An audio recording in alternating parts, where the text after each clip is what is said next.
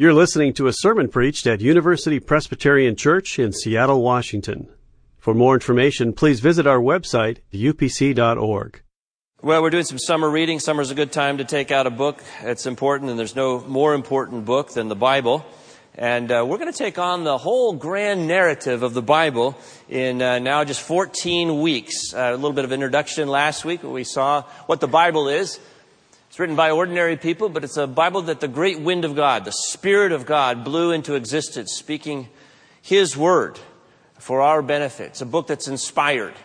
And this same Holy Spirit is available to you and to me to inspire our lives when we read it and understand it and live within the narrative that it contains. Like all good stories, the Bible begins in the beginning. In fact, the first book of the Bible is called Genesis, which is a word that comes to us through the Latin translation, Jerome, the Vulgate, from the first word in the book, which is in Hebrew, in the beginning. The Jews, the Israelites, referred to this book just simply by the first word of the book, Bereshit, which means in the beginning.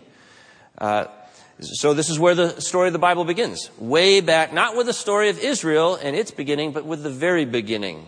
So would you open up your Bible to Genesis chapter 1, which is really easy to find this week. Just page 1. Genesis chapter 1. And the text that we'll read together is Genesis 1 through 5. We'll be keeping the whole first 3 chapters in mind as we reflect this morning. Would you stand with me? Let's read God's Word aloud together. Genesis chapter 1, verses 1 through 5. Beautiful, beautiful text. When we're done reading, I'll say, "This is the word of the Lord," so that if you believe it, you can say, "Thanks be to God." Listen carefully. You're reading His holy word. In the beginning, when God created the heavens and the earth was a formless void, and darkness covered the face of the deep, while a wind from God swept over the face of the waters. Then God said, "Let there be light," and there was light. And God saw that the light was good, and God separated the light from the darkness. God called the light day, and the darkness He called night.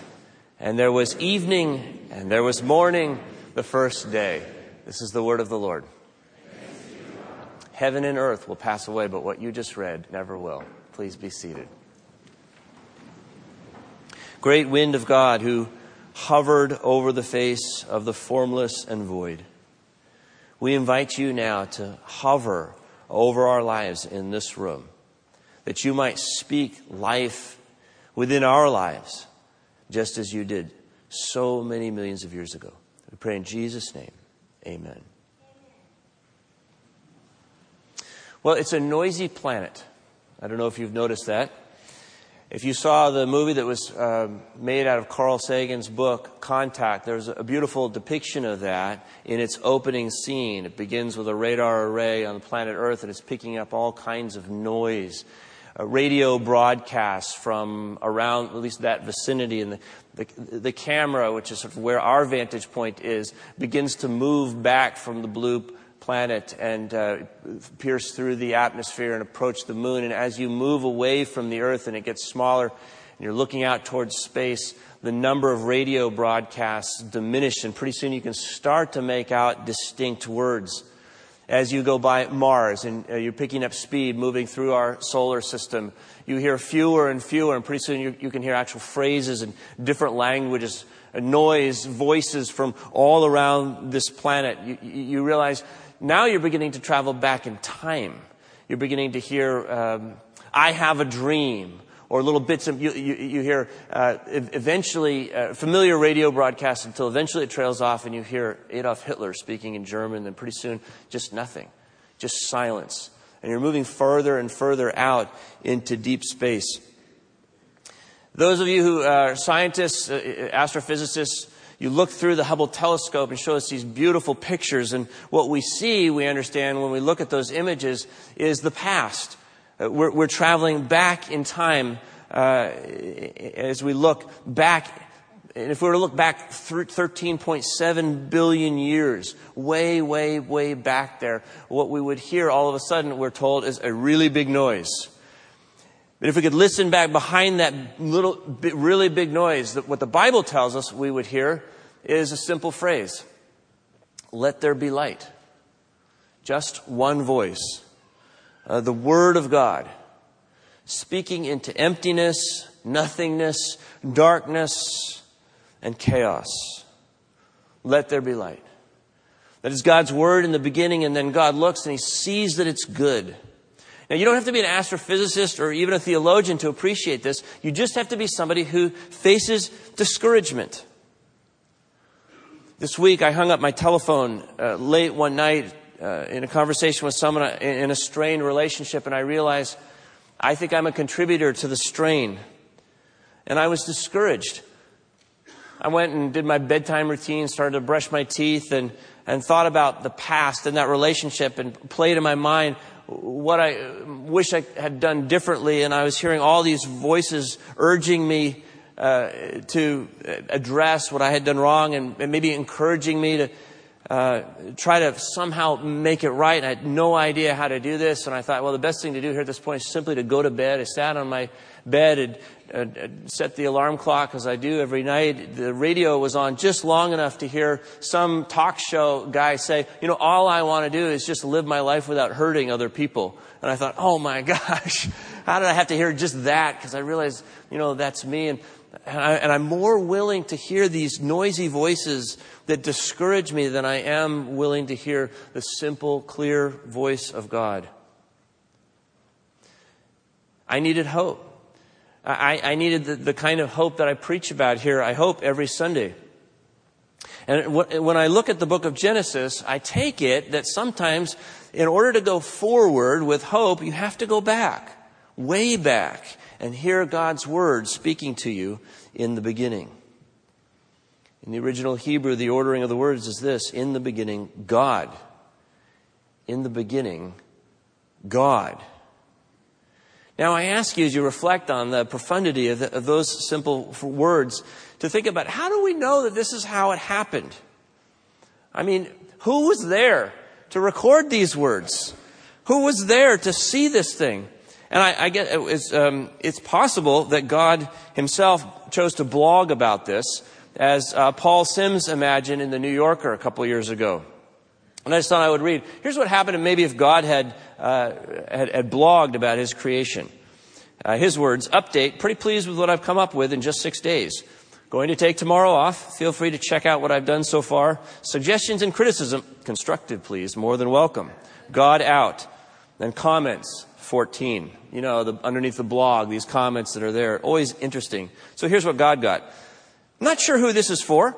Seems like a fix for a problem that didn't exist. Like it better when the earth was without form and void and darkness was on the face of the deep. Somebody else says, going carbon-based for the life form seems a tad obvious, no? Another one, the creeping things that creepeth over the earth are gross. Someone else said, not enough action, needs more conflict. Maybe put in a whole bunch more people, limit the resources, and see if we can get some fights going. Give them different skin colors so they can tell each other apart. Why are the creatures more or less symmetrical on a vertical axis, but completely asymmetrical on a horizontal axis? It's almost like you had a great idea, but you didn't have the guts to go all the way with it. Somebody else writes, amoebas are too small to see. They should be at least the size of a plum. Someone else says, I like the old commenting format better, when you could get automatic alerts when someone replied to your comment. This new way, you have to click through the 3 or 4 pages to see new comments, and they're not even organized by threads. Until this is fixed, I'm afraid I won't be checking in on your creation. Somebody else, the lemon tree, very pretty. The lemon flower, sweet. But the fruit of the poor lemon, impossible to eat. Is this a bug or a feature? Somebody else writes, unfocused. Seems like a mishmash at best. You've got creatures that can speak but aren't smart, parrots. Then you've got creatures that are smart but can't speak, dolphins, dogs, houseflies. Then you've got man, who is smart and can speak, but who can't fly, breathe underwater, or unhinge his jaws to swallow large prey in one gulp. If this is supposed to be chaos, then mission accomplished. But it seems more like laziness and bad planning. Shoes. Manolo, Jimmy Cho, Vuitton, Prada. All sizes, great deals, free shipping, shoeswarehouse.com. Somebody else. Penguins are lame. Their wings don't work and their legs are too short. I guess they're supposed to be cute in an I like, L-I-E-K, to eat the fish's way, but it's such obvious pandering to the lowest common denominator. Well, there's imitation and there's homage, someone else writes, and then there's straight up idea theft, which is what your thing appears to be. Anyone who wants to check out the original should go to www.vishnuandbrahma.com and check it out soon, because I think they're about to go behind a paywall. And then somebody else, wow, just wow. I didn't even know where to start. So the man and his buddy, the rib thing, have dominion over everything. They're going to get unbearable really fast. What you need to do is make them think that there were other, bigger, scarier creatures around a long time before them. I suggest dinosaurs. No need to actually create dinosaurs. Just create some weird dinosaur bones and skeletons and bury them in random locations. Man will dig them up eventually and will think, what the? And then finally, epic fail. Well, it's a critical world. It's a noisy world. There are a lot of voices out there. Thankfully, God did not advertise his creation through the internet on a blog. But God did speak. And who was listening? Who was hearing these sublime words? Who was taking hope when they were first written? Well, the scholars tell us we don't really know who wrote Genesis 1. But that's just what scholars think. I can tell you, I know who wrote Genesis 1. I'm quite sure of it. I know that it was written by someone who is discouraged in the middle. Someone who finds hope in the end by listening in the beginning. Just take a moment and zoom in on the author of this. Let's just start with the whole Bible for a second, since we're looking at the grand narrative of the Bible. If you're very new to this book, it has two parts. There's the New Testament and the Old Testament. Zoom in on the Old Testament. The Israelites organized the Bible, the Old Testament, in three parts: the law, the prophets, and the writings. Zoom in on the law. This is the part of the Old Testament that we call the Pentateuch, refers to the 5 books, the books of Moses. Zoom in on the first of those 5 books, Genesis, this book, in the beginning. Zoom in on Genesis, you find it has 2 parts to it. There is Genesis 1 through 11, the prologue, and then there is Genesis 12 through 50, the patriarchs. A little American history thrown in there. The patriarchs. Prologue and patriarchs. I just like the P thing. That'll help us.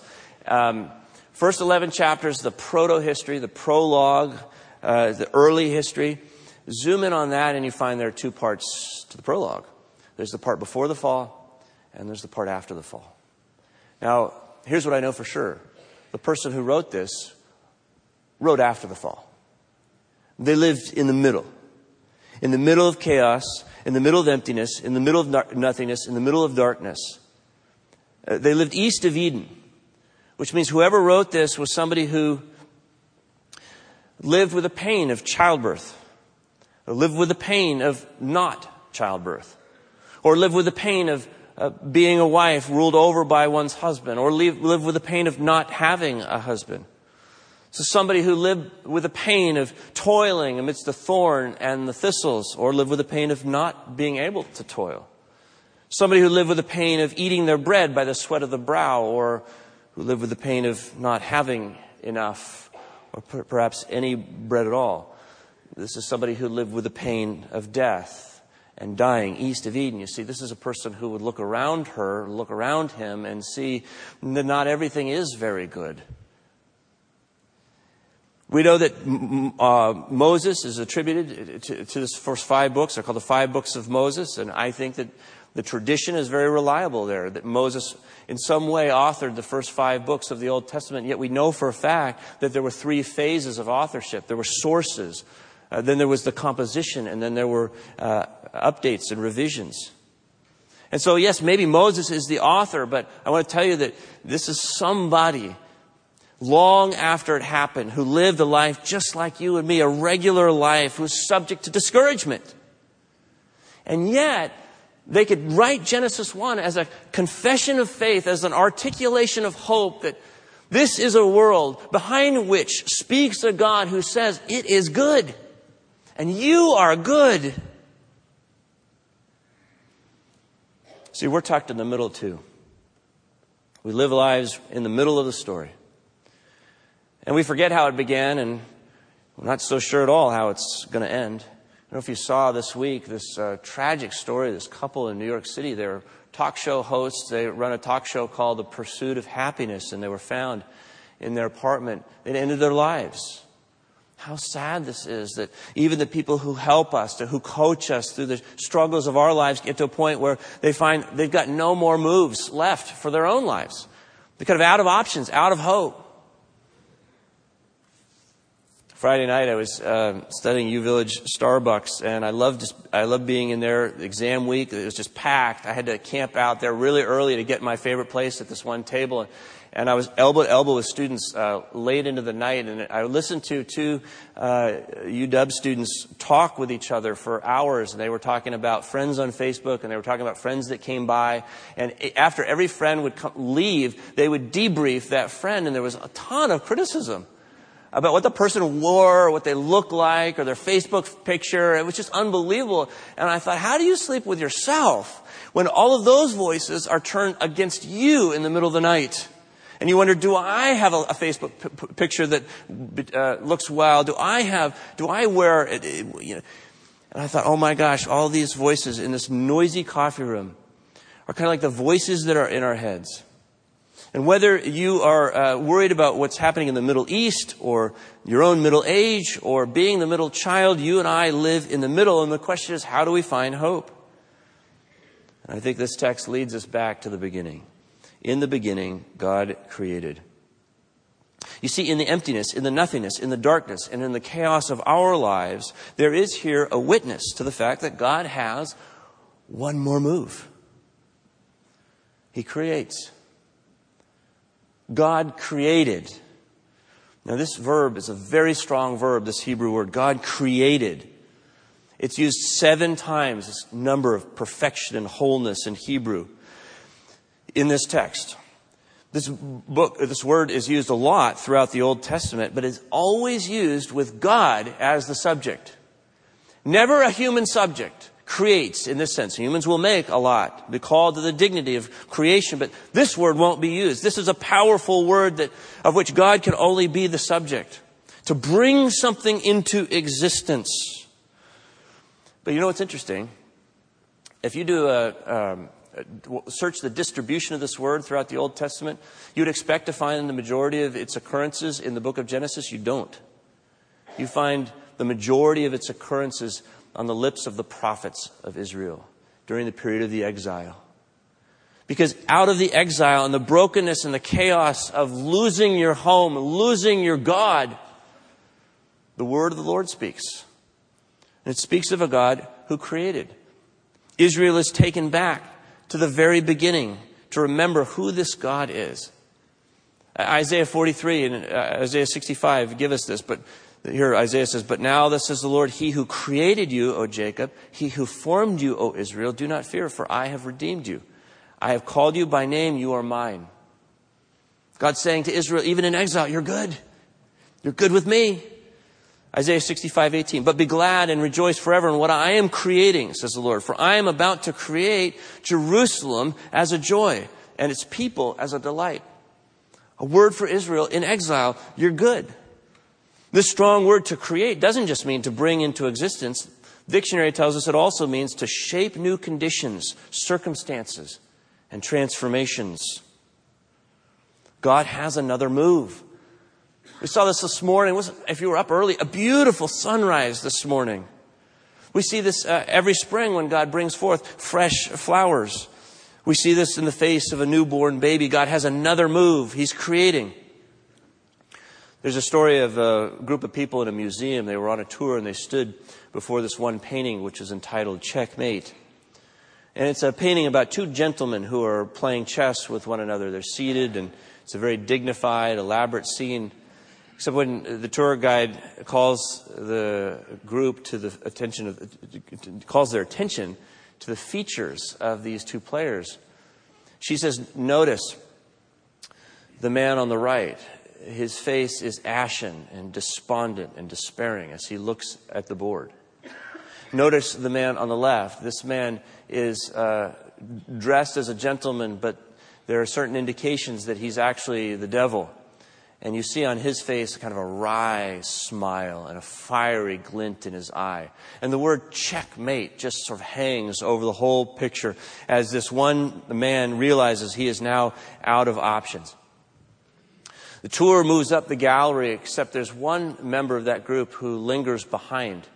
He was an old chess master, and he stayed there puzzling as he looked at that board because something didn't look right to him. And he looked at it, and he finally realized, this man has one more move.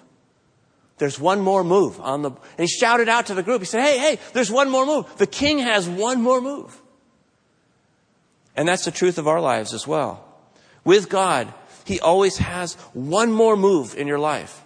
He always has another move, and Jesus is the move. That's why the Apostle John, who knew Jesus so well, one of his earlier followers, when he was in old age and in exile, he himself heard a word of hope and chose to begin his gospel, his good news, back at the beginning. In the beginning was the Word, and the Word was with God, and the Word was God, and him was life, and the life was the light of all people. God has dwelled among us. God has another move in Jesus Christ. And it's good for John, and he understands that. And it's good for Paul, and he understood that. Paul, the Apostle Paul, came late to the team. Paul, who knew himself to be the great chief of all sinners, who had murdered Stephen, the first martyr in the early church. Paul, who was criticized by his own church in Corinth, who said, you just don't really have what it takes. He took hope back in the beginning. The Apostle Paul wrote in 2 Corinthians 4:6, for it is God who said, let light shine out of darkness, who has shone in our hearts, to give the light of the knowledge of the glory of God in the face of Jesus Christ. You're lovely because God has loved you. You see, failure isn't fatal. And Jesus can take the brokenness in our lives, in my life, and he can turn it into something good. Because when Jesus looks at your life, he sees the end from the beginning. And he says, I see what you've done. I know how you've messed it up. I know how other people have messed it up. I know how complicated life is, but I want to tell you, I see that it's good. 7 times God creates. 7 times God sees that it is good. This is a performative statement. God sees that it's good means God makes it so. So the only question this morning for you and for me is, will we hear God's word? Out of all the voices in our day, in our week, on this planet, will we slow down enough to listen and hear God's word saying, you are good in Jesus Christ? The only problem in this text is when people begin to doubt his word. In chapter 3, verse 1, when the serpent comes to the woman and says, did God say? If you and I begin to doubt God's word, then that's when it gets dangerous in our lives. Steve Eldy, one of our pastors, told me a story about a friend of his named Tim Sporong, who was a delightful man, a great wit, a lot of fun to be around, but he got himself into trouble. He was a pastor, and his marriage was spiraling out of control and winding down into a divorce. And he crossed a moral line, sexual line, with a member of the congregation, broke his ordination vows, his promise to that congregation and to God. He was expelled from the congregation. He was withdrawing into absolute isolation and shame, out of money and out of luck. He found a room in a YMCA and began to eat out of dumpsters. He got a job driving a dump truck at one point, and when things started to turn around a little bit, he got a job working with the social services in Chicago, going into the bleakest of housing projects and rescuing children from the jaws of hell. And this is how he lived out his days. But except that one day, Tim Sporong found himself in a church. It was an old church, an old Catholic church with a small renewing congregation. And as Tim Sporong sat there one day in the pews, it is as though the voice of the Lord, through his word, spoke directly to his heart. And he had these words come to mind, the words of the centurion who calls out to Jesus. And Tim said, Lord, I am not worthy to have come under your roof, but only speak the word and I will be healed. Not long after that, he found himself again back in that same church. And this day, the congregation was experiencing the rite of reconciliation and confession of sin. And there was a long line as members were lining up to confess their sin, which was fairly perfunctory, a brief statement of sin and an absolution from the priest. Well, Tim decided to get up. He got in the line. And he came forward, and that day it was a different priest. Father Dan Cantwell was officiating. He was struggling himself with cancer, couldn't even stand. He was seated on a stool, and as he sat there, Tim Sperong told his whole story. He told this horrible tale of a failed marriage and sexual sin and spiritual betrayal, and Dan Cantwell just listened there, and the whole line behind them just waited as Tim told this story. And when he finally finished, Father Dan Cantwell said to him, "What is your name?" To which he answered, "Tim." And then the father said, "Tim, my name is Dan. Welcome home. Welcome home. Your Creator has come to you in Jesus Christ, and He's got another move in your life, whatever you face today. He knows your story from the end. He's with you in the middle, and God is ready to give you a new beginning. So welcome home." Let's pray. God, we thank you that you can look into the mess of our lives, that you can see what we and other people have done to it, and you can say, I see a bigger picture. I see more. I see that it's good. Thank you for seeing us from the very beginning and calling us to a new beginning that leads us to the end that you have in mind for our lives. We ask that we would find a way of being quiet today, being quiet this week, shutting out all the other voices long enough to be able to hear your one word spoken to us in Jesus Christ, that you love us, that you're with us, and that you're for us. In His name we pray. Amen. For more UPC audio or to find out about service times, visit us at upc.org. All online audio is available on CD and cassette. To order copies of sermons and classes, please visit upc.org/audio, email audio@upc.org, or call 206-524-7301, extension 117.